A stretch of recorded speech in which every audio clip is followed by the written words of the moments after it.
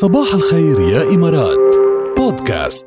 وقت تسلط على المونديال والفوكس كله مش هنيك المونديال بس المونديال كمان يعني فاضل عليه حبة. الناس لسه بتستعد طبعا بيحجزوا دلوقتي واحنا شفنا طبعا الحجوزات وبلشت احنا شفنا طبعا يعني. في كمية بشر قد ايه حجزوا في الامارات طبعاً. علشان خاطر يبقى سهل ليهم كل العالم العربي تقريبا كل العالم يعني بس انه تحديدا بالامارات لانه كتير قريبه على قطر قريبة. فسهل العمليه رحلات طيران يعني. كتير من كل المطارات الناس طبعا اللي بتسافر بعربياتها الاوتيلات ابتدى الحجز فيها يبقى كويس. نحن بلشنا نحكي كتير عن الموضوع يعني ومتشوقين ومين بدنا نشجع وكيف رح يكون اللعب لكن في حدث يعني الحدث ده جامد قوي قوي وبدأ امبارح طبعا. اكيد اللي بيتابعوا كوره عارفين ان احنا بنتكلم على دوري ابطال اوروبا. دوري ابطال اوروبا انا هقول لكم النتائج سريعا كده والاهداف يعني برضو مين ابرز الناس اللي عملوا اهداف.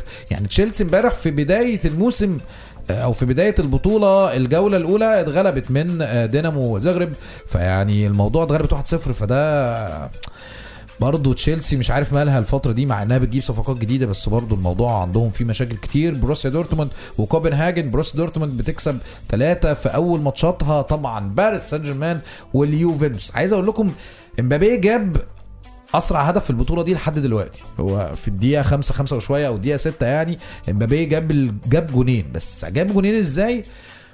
عارفين انتوا تتفرجوا على انكم بتتفرجوا على محارب. هو الراجل بيحارب على الموضوع. كمان في بنفيكا كسبت 2 في كمان ريال مدريد طبعا غلب سيلتيك امبارح 3-0 وفي كمان في اليونايتد قصدي اسف سيتي مانشستر سيتي كسب 4 على اشبيليه. وهالاند 2.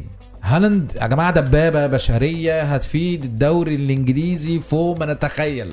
هالاند مش هيخلي حد يعني مع احترامنا لمحمد صلاح وكل الهدافين في الدوري الانجليزي بس هالاند في مانشستر سيتي عامل يعني حاجات جديده جدا حاجات جامده جدا عامل ابداع. النهارده في اياكس امستردام وجالاكسو في كمان فرانكفورت وسبورتنج لشبونه برشلونه وفيكتوريا بيلزن في كمان كلوب براغ وباير ليفركوزن في انتر ميلان بايرن ميونخ الساعه 11 ماتش جامد جدا. كمان في نفس التوقيت نابولي ليفربول اتلتيكو مدريد بورتو توتنهام ومارسيليا من اهم الماتشات. كمان في بطولات تانية كتير قربت تبدا خلاص. دوري ابطال افريقيا هيبدا الكونفدراليه هيبدا ماتشات كتير قوي مهمه جايه.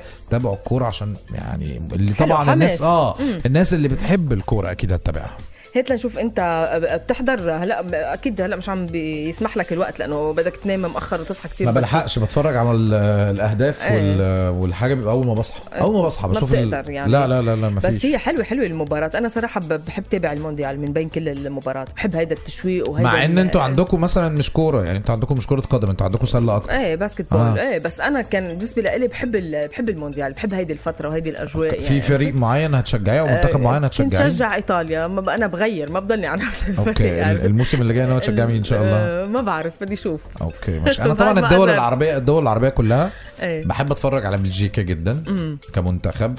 بحب اتفرج على ايطاليا طبعا بس خلاص اللي انا كنت بحبهم في ايطاليا مشوا صح مش موجودين وانا راجل قديم يعني فلا يعني ممكن هي بلجيكا اسبانيا فرنسا السنه دي حلوه فرنسا السنه دي حلوه جدا. نشوف اللعب كيف بيكون يعني والتشويق وهيك وبعدين بنقرب يعني زي ما قال الكتاب هم بيعملوا زي ما قال الكتاب بالاضافه طبعا للدول العربيه اكيد يعني. صباح الخير يا إمارات بودكاست.